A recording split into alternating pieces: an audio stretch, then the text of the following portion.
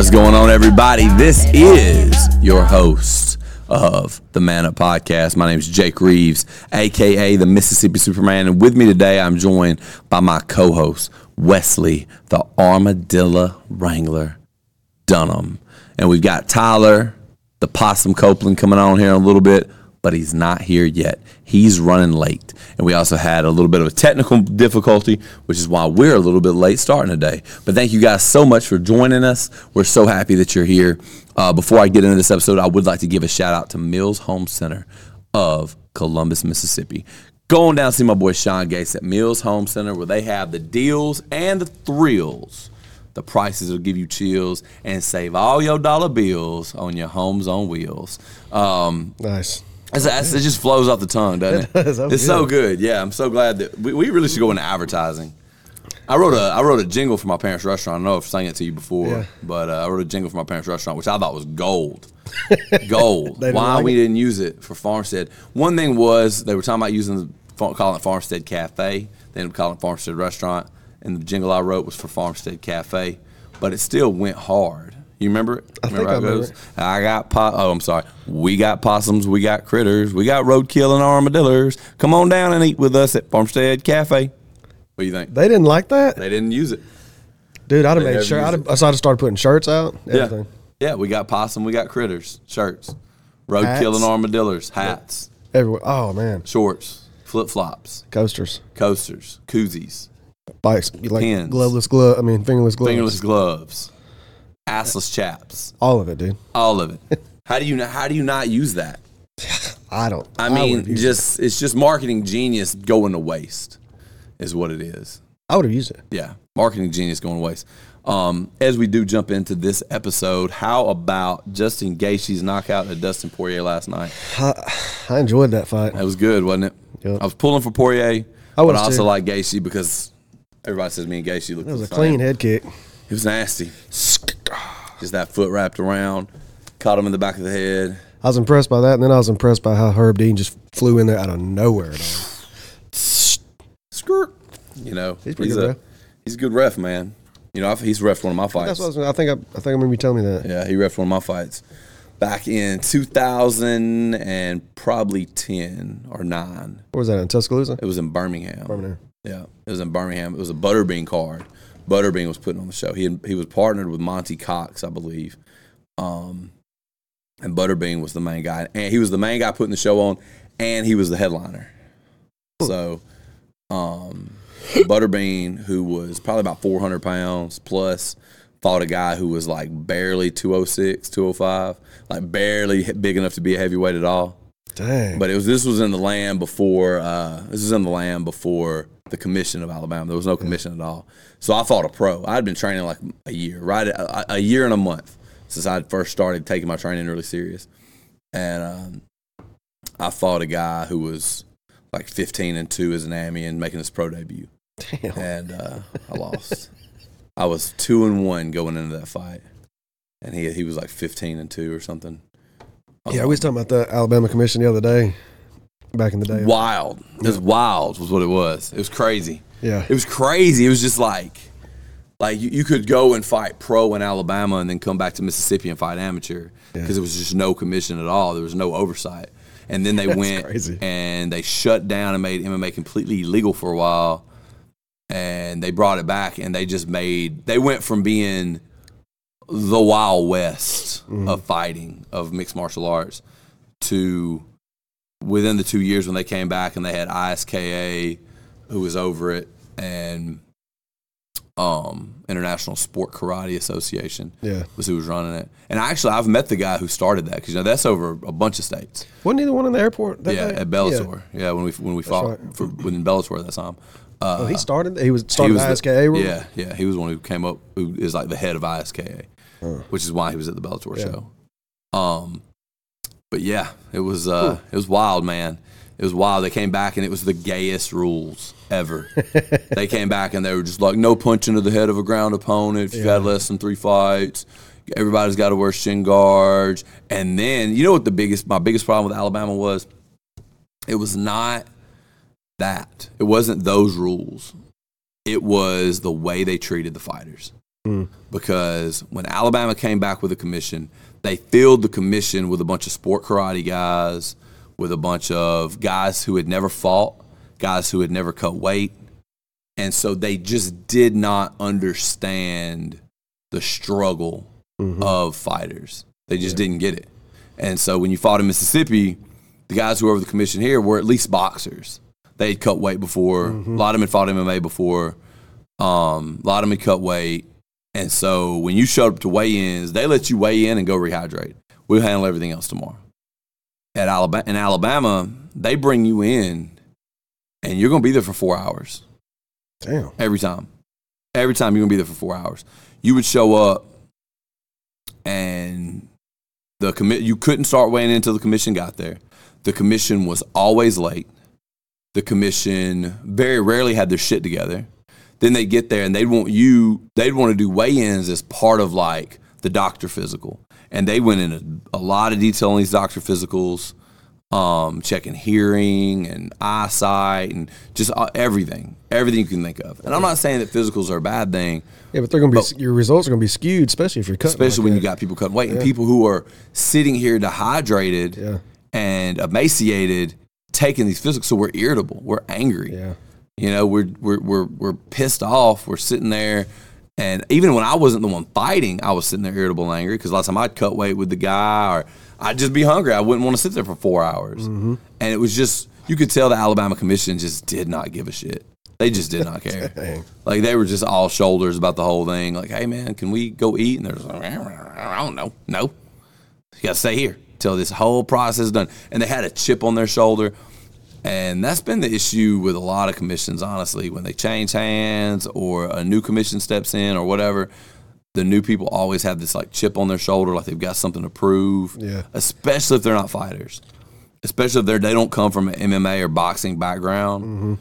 And they, you know, those guys always have a level of like understanding of like, hey, we know this is tough. We know this is a tough day on you guys. Yeah. A lot of times the weight cut day is just as stressful as the fight day, if not more so.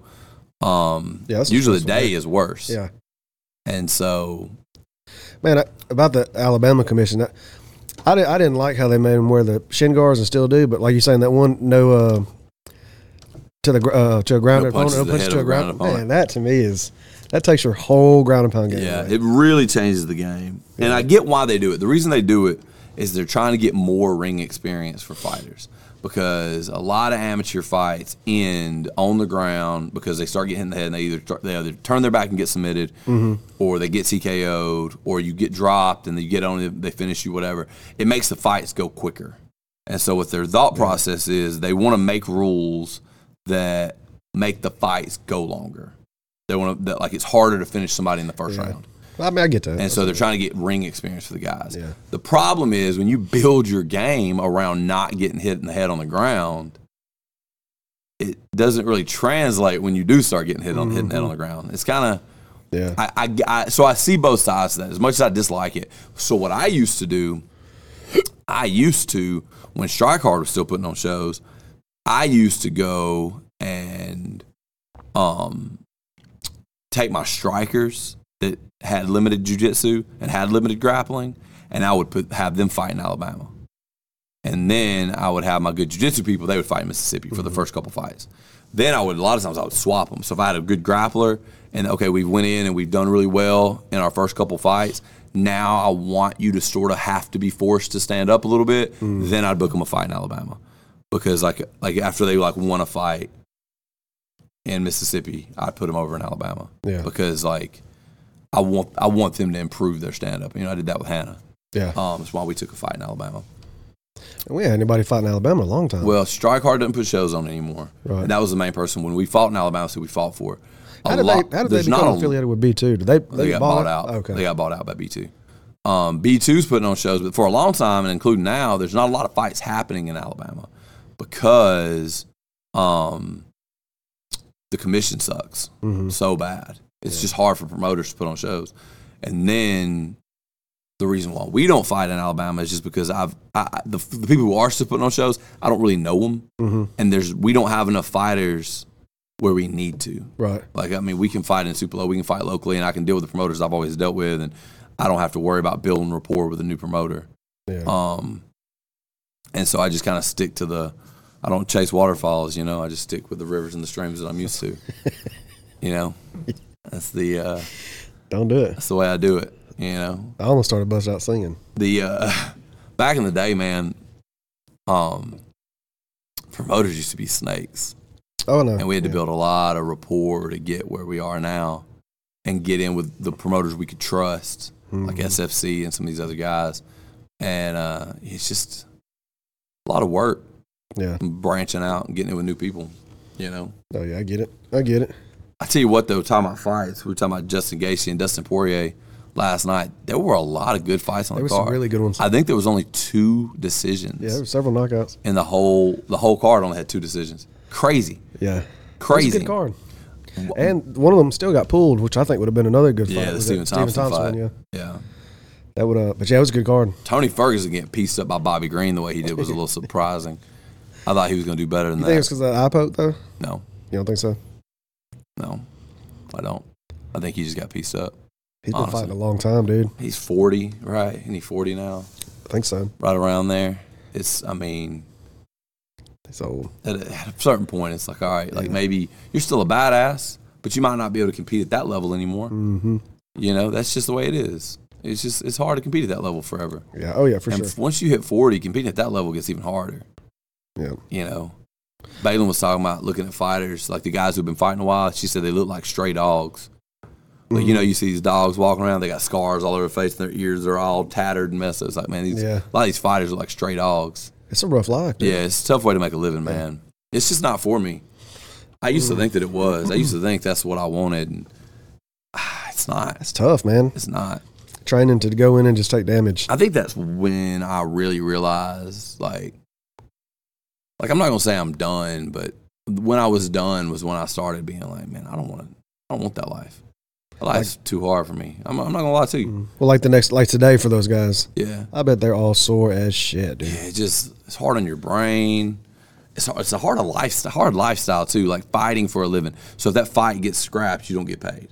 If you lose, you make half the money. Mm-hmm. Like it's just hard. If you get hurt, you tear an ACL and you're out for a year. You don't get paid for a year. Yeah. What kind of life is that? Yeah, that's why some of them pushed for the health insurance for fighters. Yeah. And especially with the UFC model, and I kind of get it.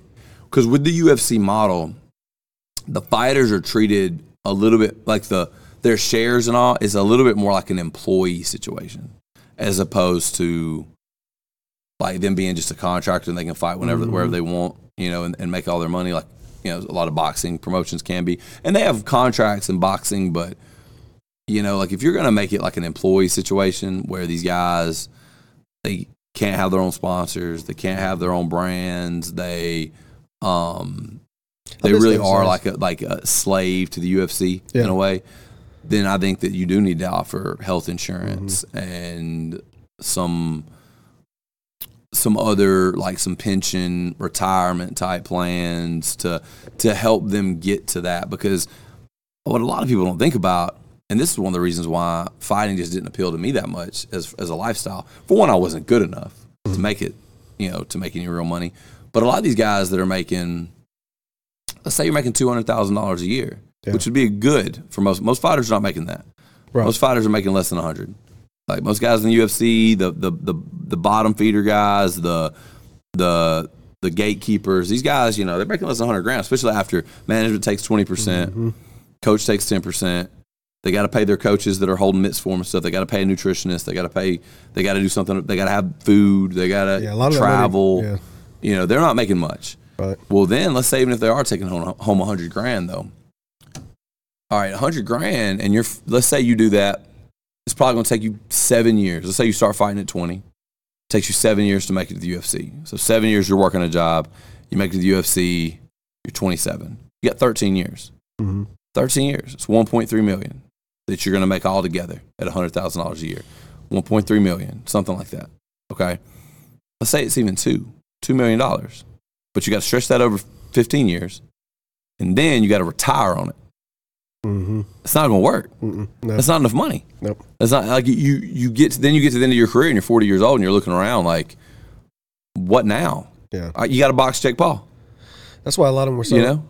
I didn't agree with them taking the sponsors away. Because that, like I said, either. on your short, they had them on their shorts. You walk in with big banners. Yeah, and that's how they all made their money. For sure. A lot of fighters, that's how they made their money. Yeah. Was on sponsorships. It's the it's the way it goes. What's up, String Burn? What's up, baby? String Burn. Yeah, that was shitty. That was shitty, man. What about Working Man Wars on Friday? Joe Sayer versus Johnny Ringo, boy. You know, honestly, that wasn't a terrible fight. It wasn't, and I didn't think it was going to go all 3 rounds. I didn't. I thought it would. But yeah, it wasn't a bad one. Yeah, I thought it would go all 3 rounds, or it would go somebody would quit from exhaustion. Yeah, that's what I thought might happen. I feel the results would have been different if Johnny Ringo would have did his game plan earlier instead of waiting until mid-third Working round. the body. Yeah. He didn't really work the body until mid-third round. Yeah. I think if he'd have done that earlier, first, second round, he'd potentially could have been a different Possibly. He worked it some. Yeah. He was looking for that big haymaker over the top, and it wasn't. Landing those big haymaker shots is tough. A lot of people don't understand. Like, if it was just a matter of going in there and landing that big haymaker, we'd all be tough. We'd all be good fighters. Yeah, but you got to land that. They're wearing 16-ounce gloves too, right? They were. Yeah. So, yeah. Like you say, a lot of people don't realize that. You got to bring that up and around for dudes who don't train on a regular basis too. You know, yeah. So, You got to, like, when you do train on a regular basis, like, finding that overhand, finding that right hand is tough. Yeah. It's tough. You got to really set it up. You got to really be thinking about, how am I going to make this land? How am I going to make him think something else is coming or not see this coming? And it's not just not telegraph. It's not just throwing it straight. Mm-hmm. It's setups, it's fakes and feints, it's head movement, it's level changes, and then putting all that together to finally, after a couple minutes, bam, there it is. Most of the time. Sometimes they'll just walk straight into it. Yeah. But most of the time, landing a big right hand is an art form. There's a skill to it. Yeah, and a lot of people don't have that skill. One thing what I did like about the fight was from Super Joe was that he was utilizing that jab to keep him at bay a lot. Yeah, and he used it the whole fight. I thought. Yeah, he just kind of flopped that jab, just kind of keeping him at bay, and then he'd come with it. Yeah. Yeah, it was an interesting fight. It was interesting. It was interesting to listen to. Streamer versus, I ain't gonna lie, I thought Johnny Ringo was gonna win based on the other dude's last fight. He made some small but noticeable changes that helped him win. I also think that the quality of opponent decreased considerably too, because when he fought Sam Butler's an athlete. Mm-hmm. He played college tennis. Mm-hmm. He works out every day. He's like a freak about working out. He's always in the gym doing cardio. He's got a little more pop and a little more power. Even though he said after the fight, he said Johnny Ringo hit a little harder, but I don't know, man. Sam Butler landed some big shots in that fight. Yeah, he sure did. Yeah. So I think the level of opponent went down considerably. I'm excited to see him square off. I want to get some more fights lined up. I think we should. I think we should get 3 or 4 fights lined up for that one. Are you gonna try and find a stand-in ref, or are you gonna? I might. Right? Yeah, I might. I don't mind reffing really. Yeah, I don't mind reffing. That commentating was fun stuff. Yeah, down there. Yeah, commentating is it's harder than people think it is. Oh, for sure. It's a lot harder because I've commentated for like shows, like boxing shows and stuff, where I brought in as the commentator, and I don't really know what to do. And it seems so easy. Like Joe Rogan makes it seem so easy. Yeah. But you get in there and you're like, I don't really know what to say. I was the same way. That's why I was just like, just talking. Yeah, just what B-Mac told me, Brandon McCatherine told me, he said, just say what you see. Right, yeah. Look at what you see and then just say it. Oh, it looks like he's doing this. Oh, he's doing that. Oh, he's doing this. Oh, he's doing that. And just do that the whole time. And that's really all commentating really is. You just talk about what you see. Just once you do it repetitious, you get better with it. Oh, absolutely. Yeah. Absolutely. Because like you say, when Joe Rogan, like when he's calling like submission moves or what the guy's doing, all that, I know them submission moves, but I'll probably fumble over my words. Yeah. And call, a Peruvian. Alpha brain, dog. Yeah. You got to take that alpha brain. That stuff's too expensive. You got to take that. Yeah, that stuff is expensive. I bought some of that Alpha Brain Black Label. Personally, I can't tell that big of a difference on it. You can tell. I mean, we meant like at all. When I first started, I could tell the difference, but it definitely was not to the level I was expecting. I was expecting almost like Adderall's cousin, and it's not that. That's what a lot of the reviews say. Yeah, it's not that. It definitely was not that serious. How long did you take it? I took the whole thing. I took one jar or bottle of Alpha Brain, and then I got the Alpha Brain Black Label, which is the more expensive, nicer one in the glass jar that looks super professional. And I took all of that too. I didn't take it all in a row, but I took all of it. I mean, and it was there was a difference for sure. Okay. But it just wasn't. It wasn't this like mind blowing. Oh my gosh, I'm so focused. I'm not going to stumble over my words at all. But even when I am on Adderall, like I've talked to y'all about this on here before, but I did an ESPN radio interview one time talking about the Conor McGregor versus Mayweather fight, and I got their names backwards nearly the whole time, and I didn't realize it until after. I was on Adderall when I did that. You know, like Adderall's not and a lot of times I don't take it when I do this show because I don't see a difference, honestly, in terms of like how well I'm able to articulate. I don't see a difference. It helps me at work, but up here I don't feel that it helps me at all. Yeah, I've looked into it, but like I say, it is expensive. But a lot of those reviews, it makes you feel like they're mixed because they'll say that like, oh, it's like Adderall, this and that, and you get all your work done and this and that. And I was like, damn. But maybe I should try it again. I don't know. I was trying to get off Adderall when I did it too. Yeah. So I was probably crashing off of a lack of Adderall. Like I'd been on Adderall, and then I came off Adderall, and I started taking the Alpha Brain, and it was a disappointment based on that. I can see that. Like coming off Adderall is kind of tough anyway. I don't know if y'all how many of y'all have taken Adderall, needed Adderall, taken Adderall, and then tried to come off Adderall, but it's tough. Yeah. You go through withdrawals, and it honestly a lot of times coming off Adderall, your ADHD is worse than it was before you ever got on Adderall. It's almost like your Adderall made it worse for at least a while until your body gets used to not having the Adderall. It's like a hard rebound type thing. So, for the next Working Man Wars, you say you want 3 or 4 fights on it? I'd like to. All boxing? If I can talk them into doing something other than boxing, I think that's all we're going to be able to talk them into. Yeah. If I could talk them into something else, I'd let them do something else. Yeah. Streambar says Alpha Brain is a scam. It definitely wasn't. I definitely didn't have I didn't have a super stellar experience on it.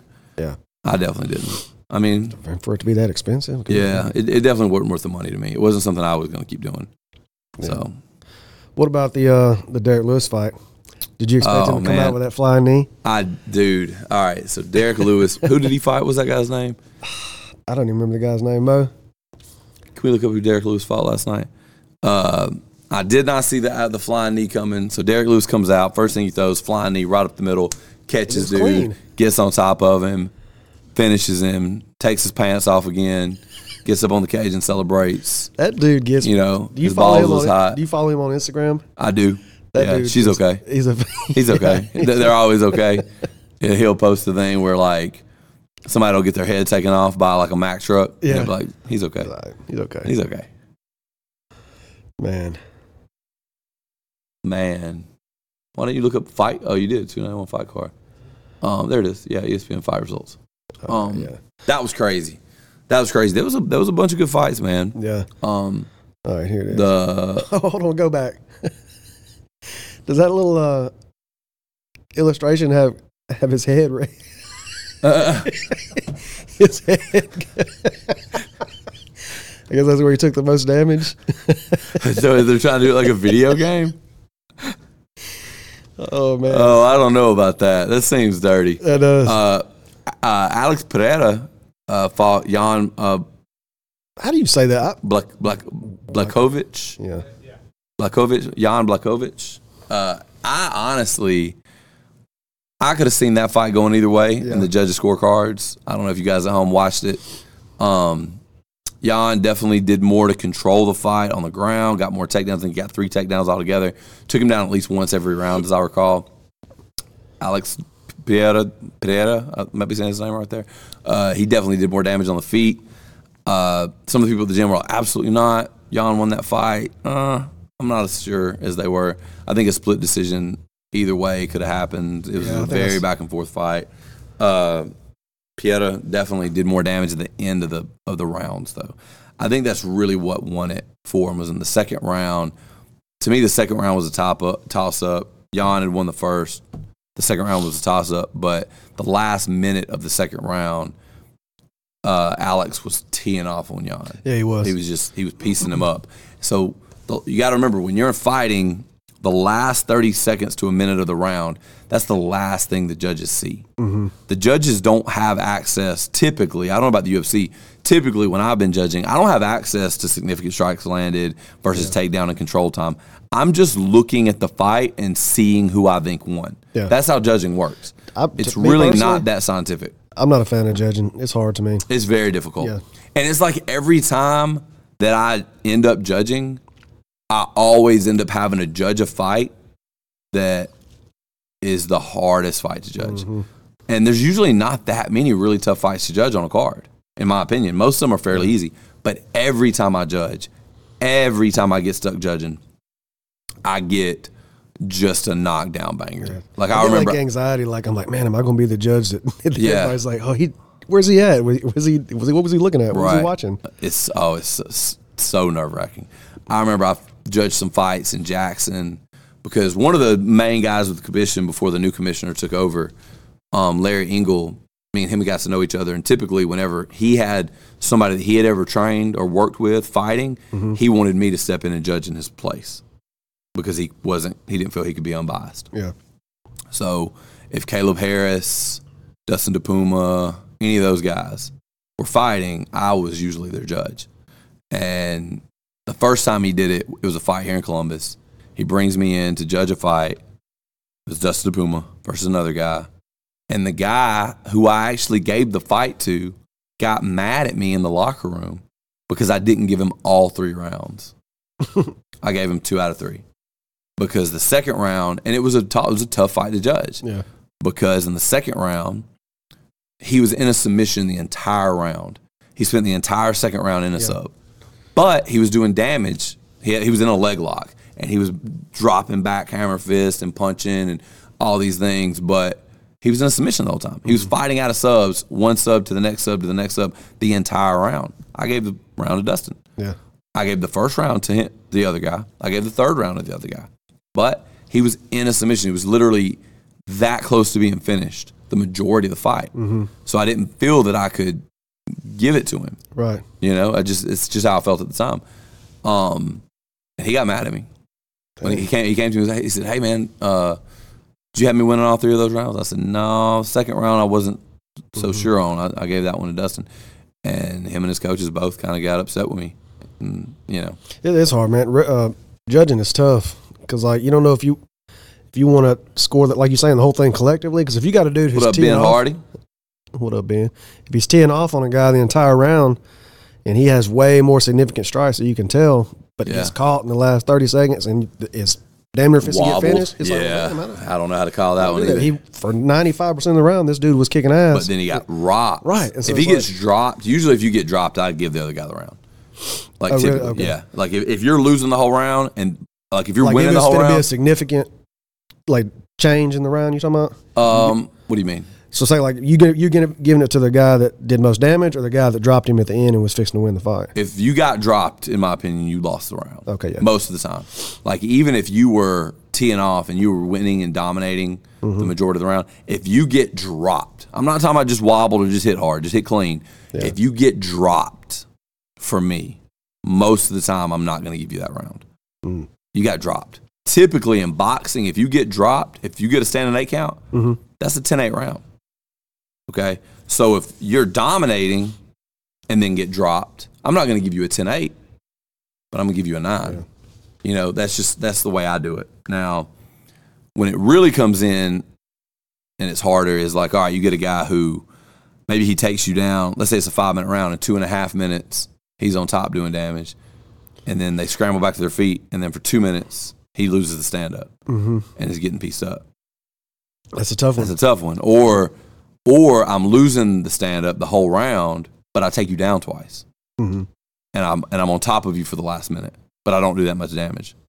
Or I do a little bit of damage. Like it's really tough to decide, okay, how much am I going to value damage versus control? That's the first thing. Typically, damage is going to be a little bit more significant than control, but it depends on the significance of the control. And are you doing damage with the control? Are you doing ground and pound with the control? It's honestly, it's kind of subjective, and I hate it. I don't like judging. That's me neither. I don't like judging. There's not a lot of money in it. Doesn't pay well. Not a fan of it. I'd rather just watch for entertainment. It's difficult. Yeah, I don't want to be a ref either, honestly, for the same reason. I don't need to be around the sport that badly where I'm gonna go ref or judge. I just don't. I just like being a fan of it. I like to watch it. I like being close to it. Yeah. I don't want to have to. I like being a corner. Yeah. I like competing every once in a while still. You know, I like the idea of it. I like promoting, honestly. I enjoyed promoting. Yeah. Promoting wasn't bad. Because there's money in promoting. You can walk away with some real money promoting. But you ain't going to walk away with no real money judging or reffing. You know, so it's just not worth it to me. Yeah, I get it. I 100% get it. Not worth it to me at all. Talking about, I don't know why this made me think of it. You was talking about takedowns in a round and stuff. That Working Man Wars, surprisingly, neither one of them had a knockdown. Is that surprising? Yeah, I thought somebody was going to get knocked down. Really? The way they were talking, but I thought somebody was going to get knocked down. You're talking about two guys that, honestly, I will say, Working Man Wars, we had Johnny Ringo, boxing, Joe Sayer, right? Super Joe Sayer. Super Saiyan Joe Super Saiyan Sayer. That's it. Yeah. Third round comes around, Joe's up by 2 rounds. Yeah. Johnny is putting the work on him on the wall over here. And I know a lot of you guys over here were watching, and had he not let up, and dude, this happens, these guys doing this working man wars, the lack of killer instinct kills these guys. It happened on all of them, where they will hurt the other guy and then back off.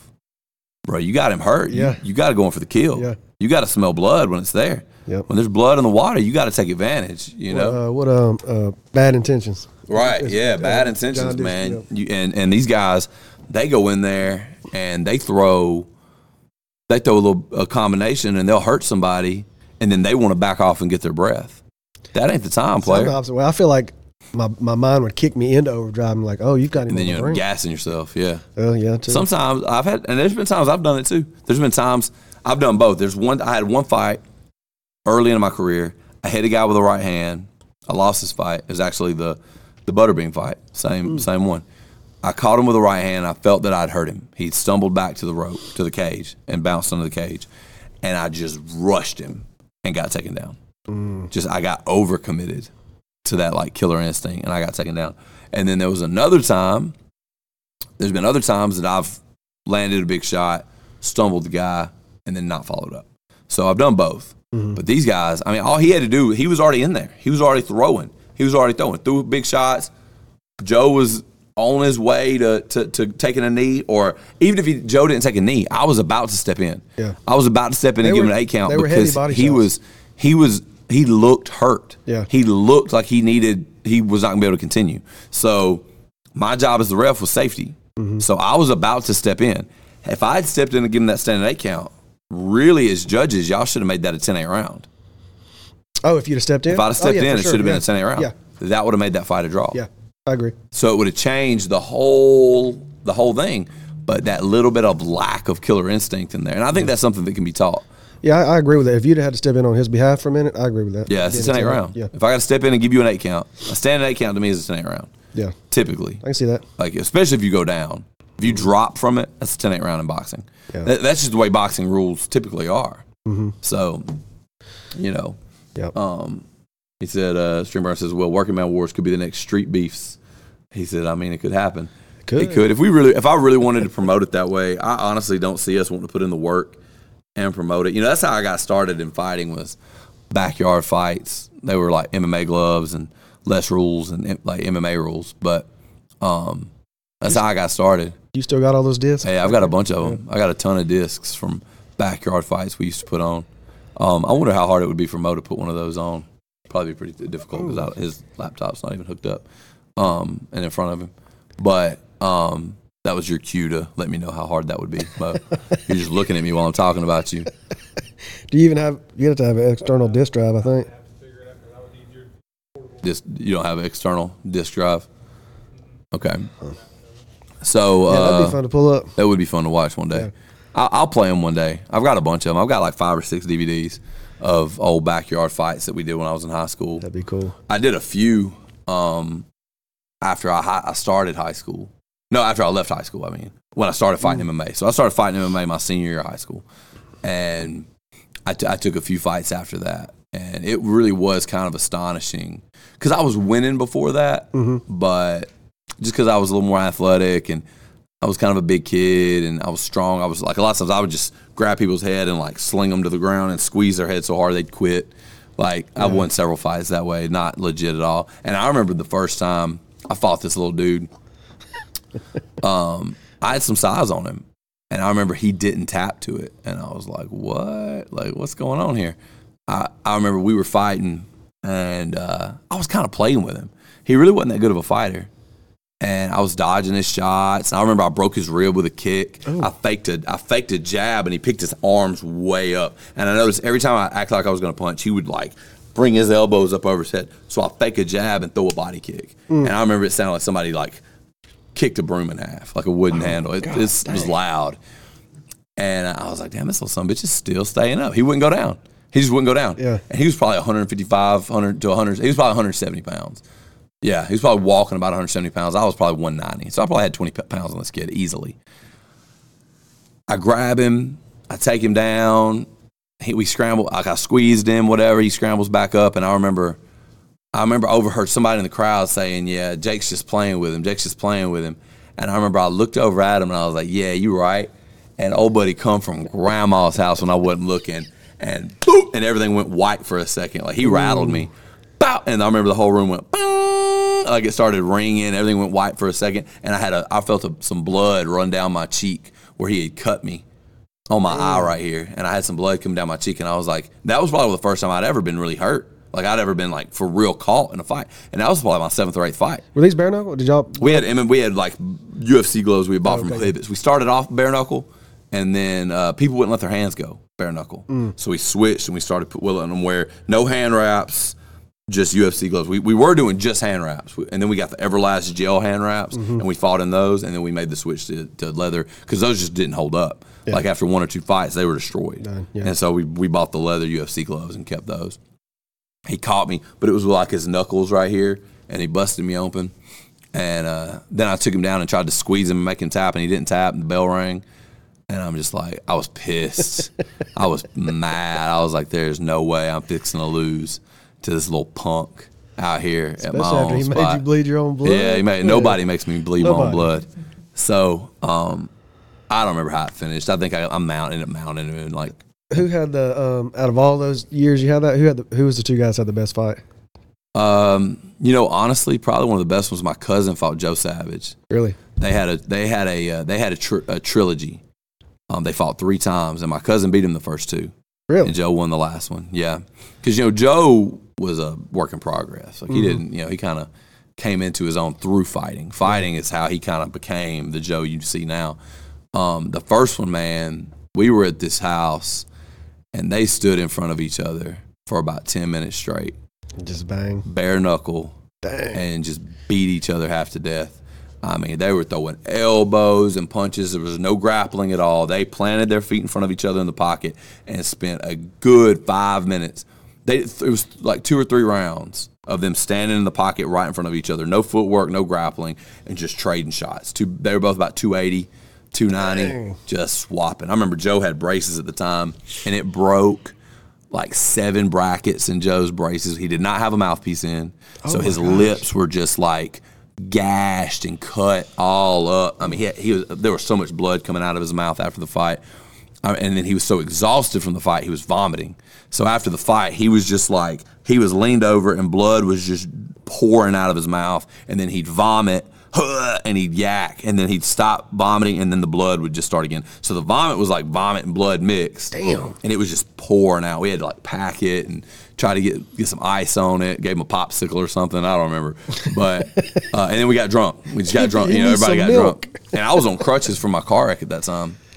That was probably one of the best fights I'd seen. Damn, he had braces and no mouthpiece. No mouthpiece and braces, bare knuckle. Golly. And they stood and banged for 10 minutes straight. It's probably like hamburger meat. Well, 9 minutes straight, like 3 3-minute rounds. And then finally Joe was like, I'm done.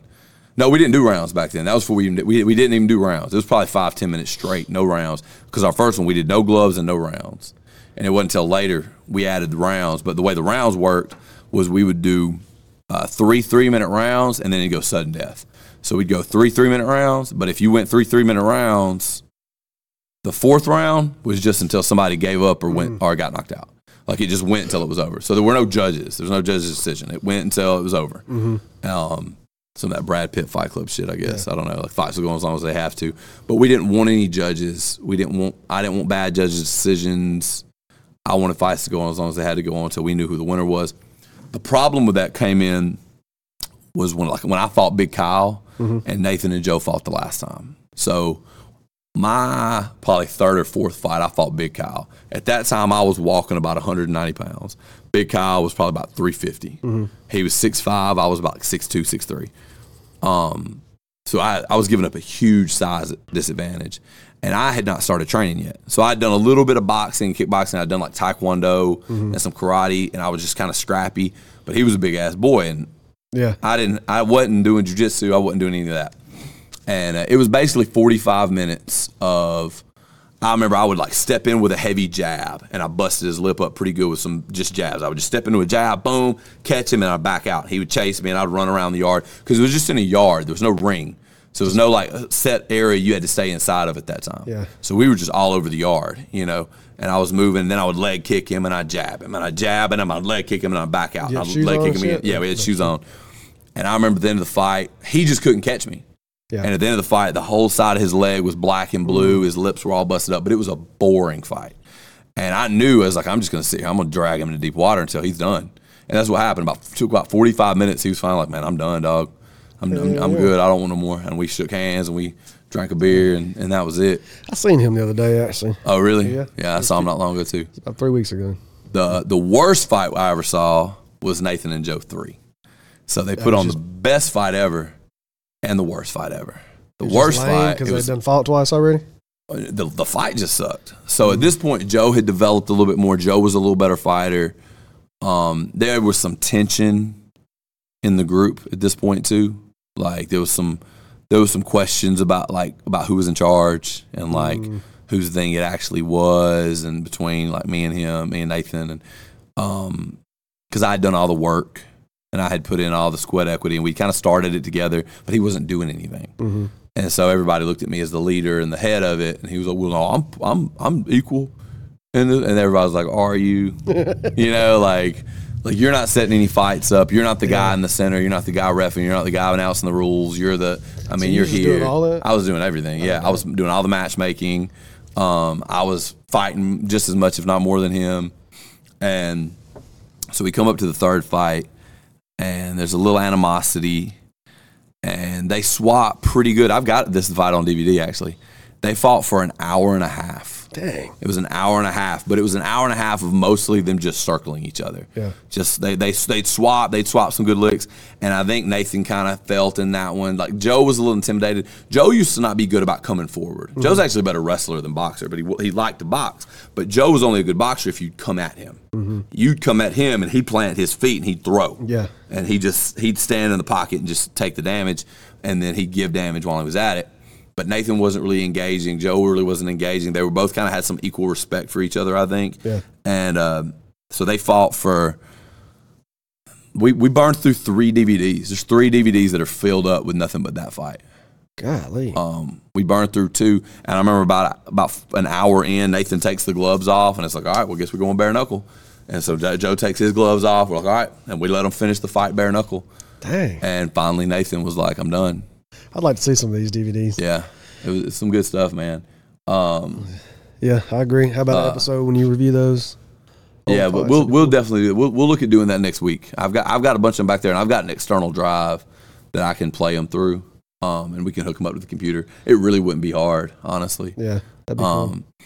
Yeah, but that was sort of the beginning of the end of that particular group. We did it for another couple years after that, but. Me and Nathan had a falling out after that, and honestly, me and him have never. He decided, just full transparency, he decided that he didn't like the direction that I was taking things, and he decided to go start his own thing. And what he, I think, did not understand was the amount of work that it took to do that as a 16, 17-year-old kid, putting on something like that. Like, it takes time. Like, you got to just put on some shitty fights. And how we got it started was we kept trying to do it. Nobody would show up for it. Because, I mean, when you're a 16-year-old kid riding around town, like, hey, guys, we're all going to meet in a field and we're going to beat the shit out of each other. Are y'all down? No, we're not. So the first few fights, nobody showed up for. So we'd go out to the field, and finally one night when Joe and Nathan fought, we were like, hey, you know what, guys? It's just us 5. Somebody's fighting. One of us is going to fight each other. So we just started fighting each other. Like, I fought Cody Evans 3 times. Really? Yeah, I fought Cody Evans 3 times because we were the closest in weight. We were both about 190 pounds. So, and he trained, I trained, like, you know, so we had a rivalry. And then Nathan and Joe fought 3 times. Canyon and John Myers fought 3 times. Canyon and Nathan Fisher fought twice. I mean, this is filmed or not all? We got it all filmed, but we lost a lot of it. Really? Yeah, we lost a lot of it after one of the cops raided a house we were throwing a party in. They took them? Yeah. Dang, they probably showing them off themselves. Probably, yeah. Dang. But we that's how we got started. What we did was we recorded it.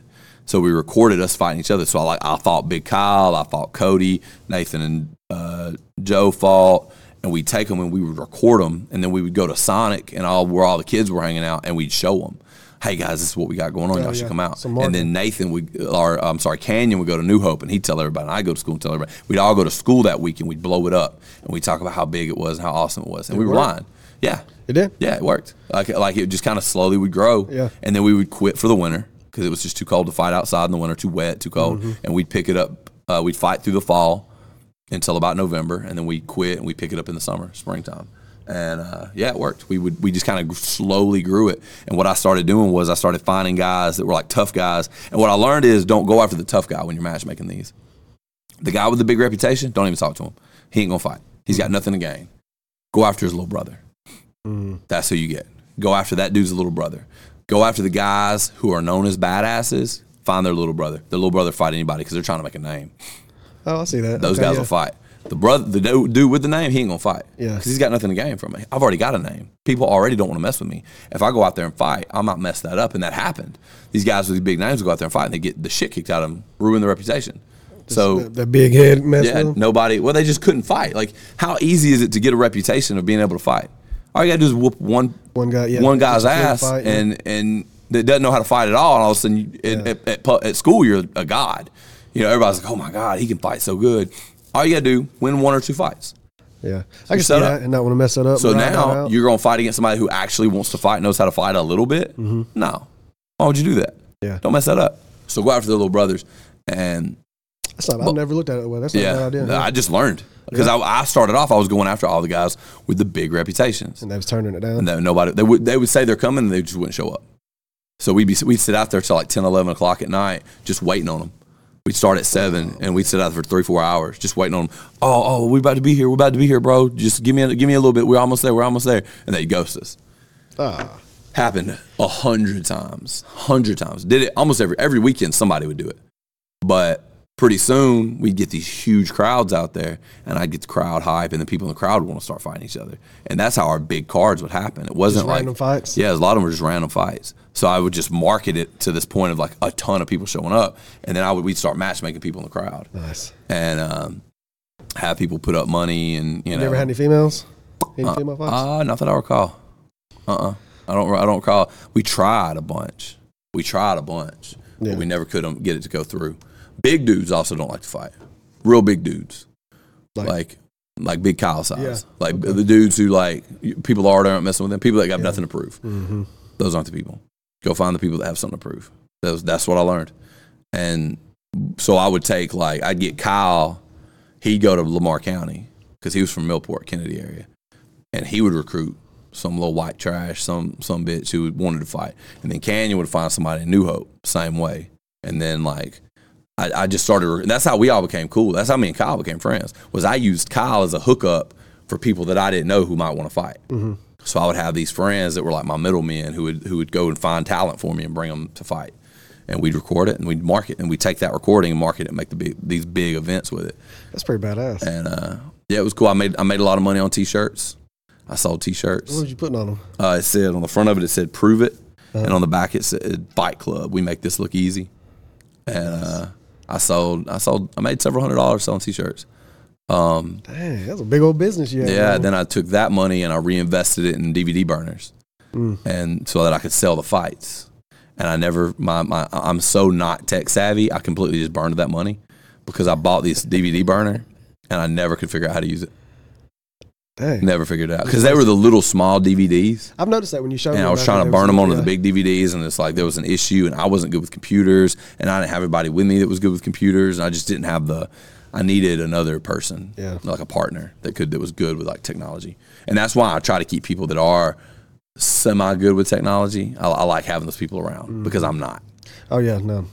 So I need that. I need someone to compliment me in that area. You know, like Mo does the producing here, because it's just not my thing. I'm not good at it, and so I'm better off finding somebody who is good at it, and us kind of do it together.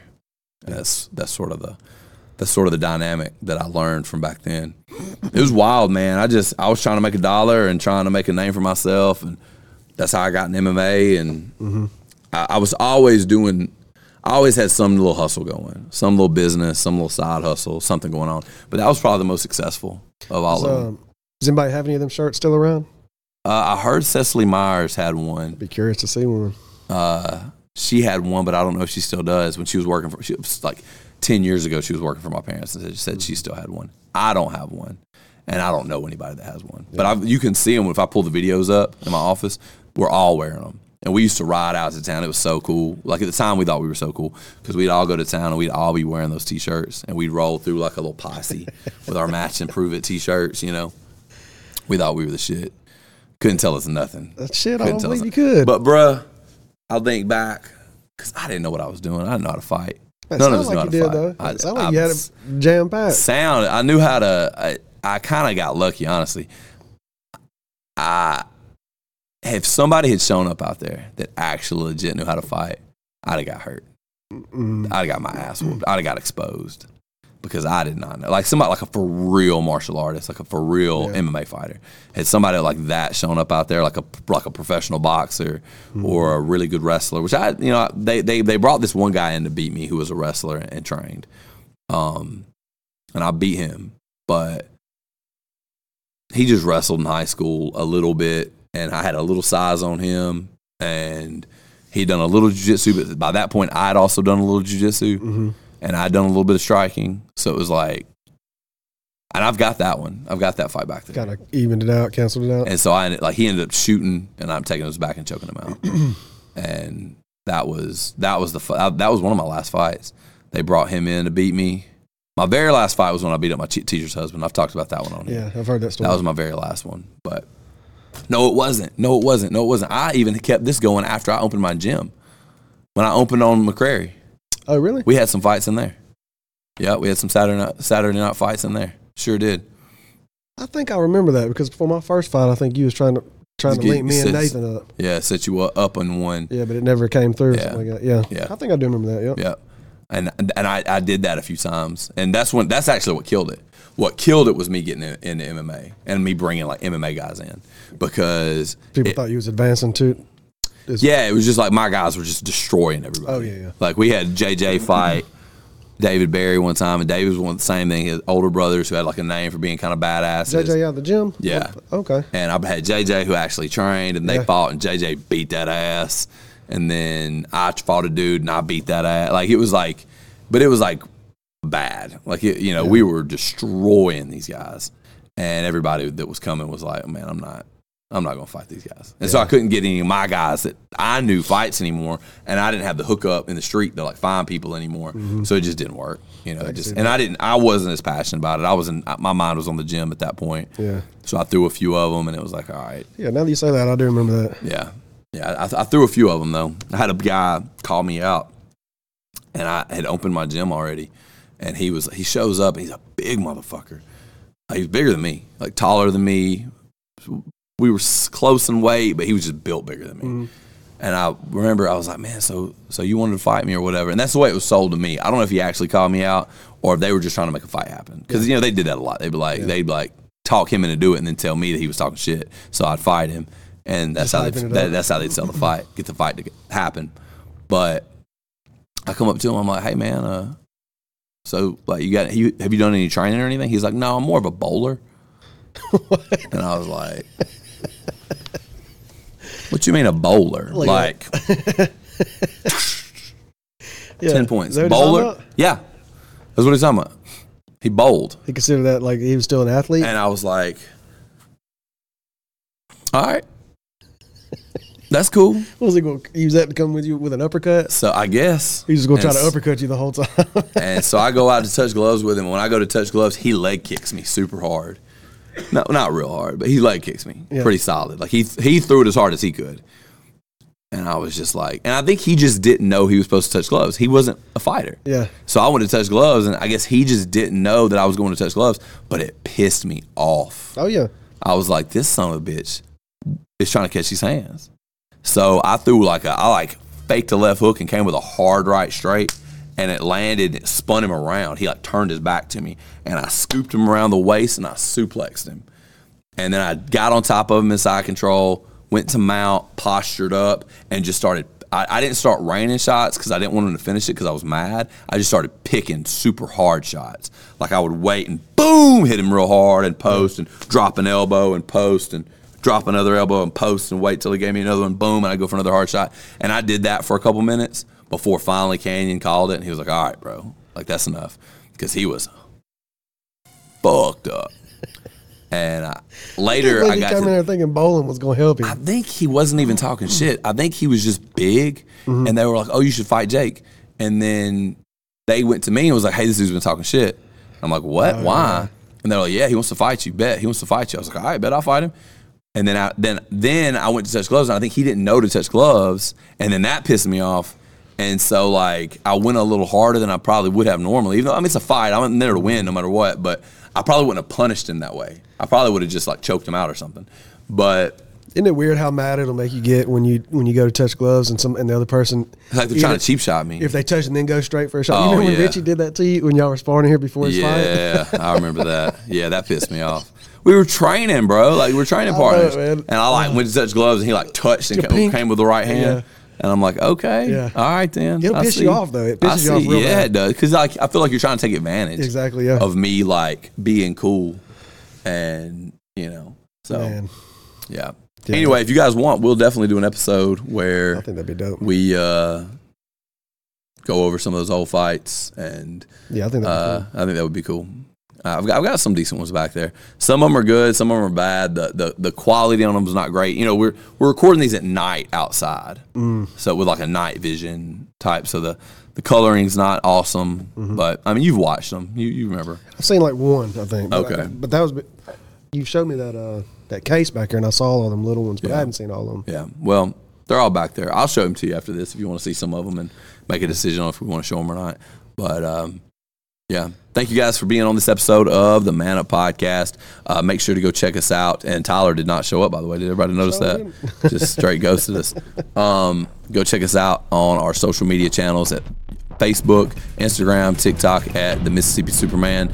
Also, check us out at the Man Up Podcast on Apple Podcasts, Spotify, or wherever you get your podcasts. Leave a subscribe, a review, share it to your socials. We'll see you on the next episode. Peace.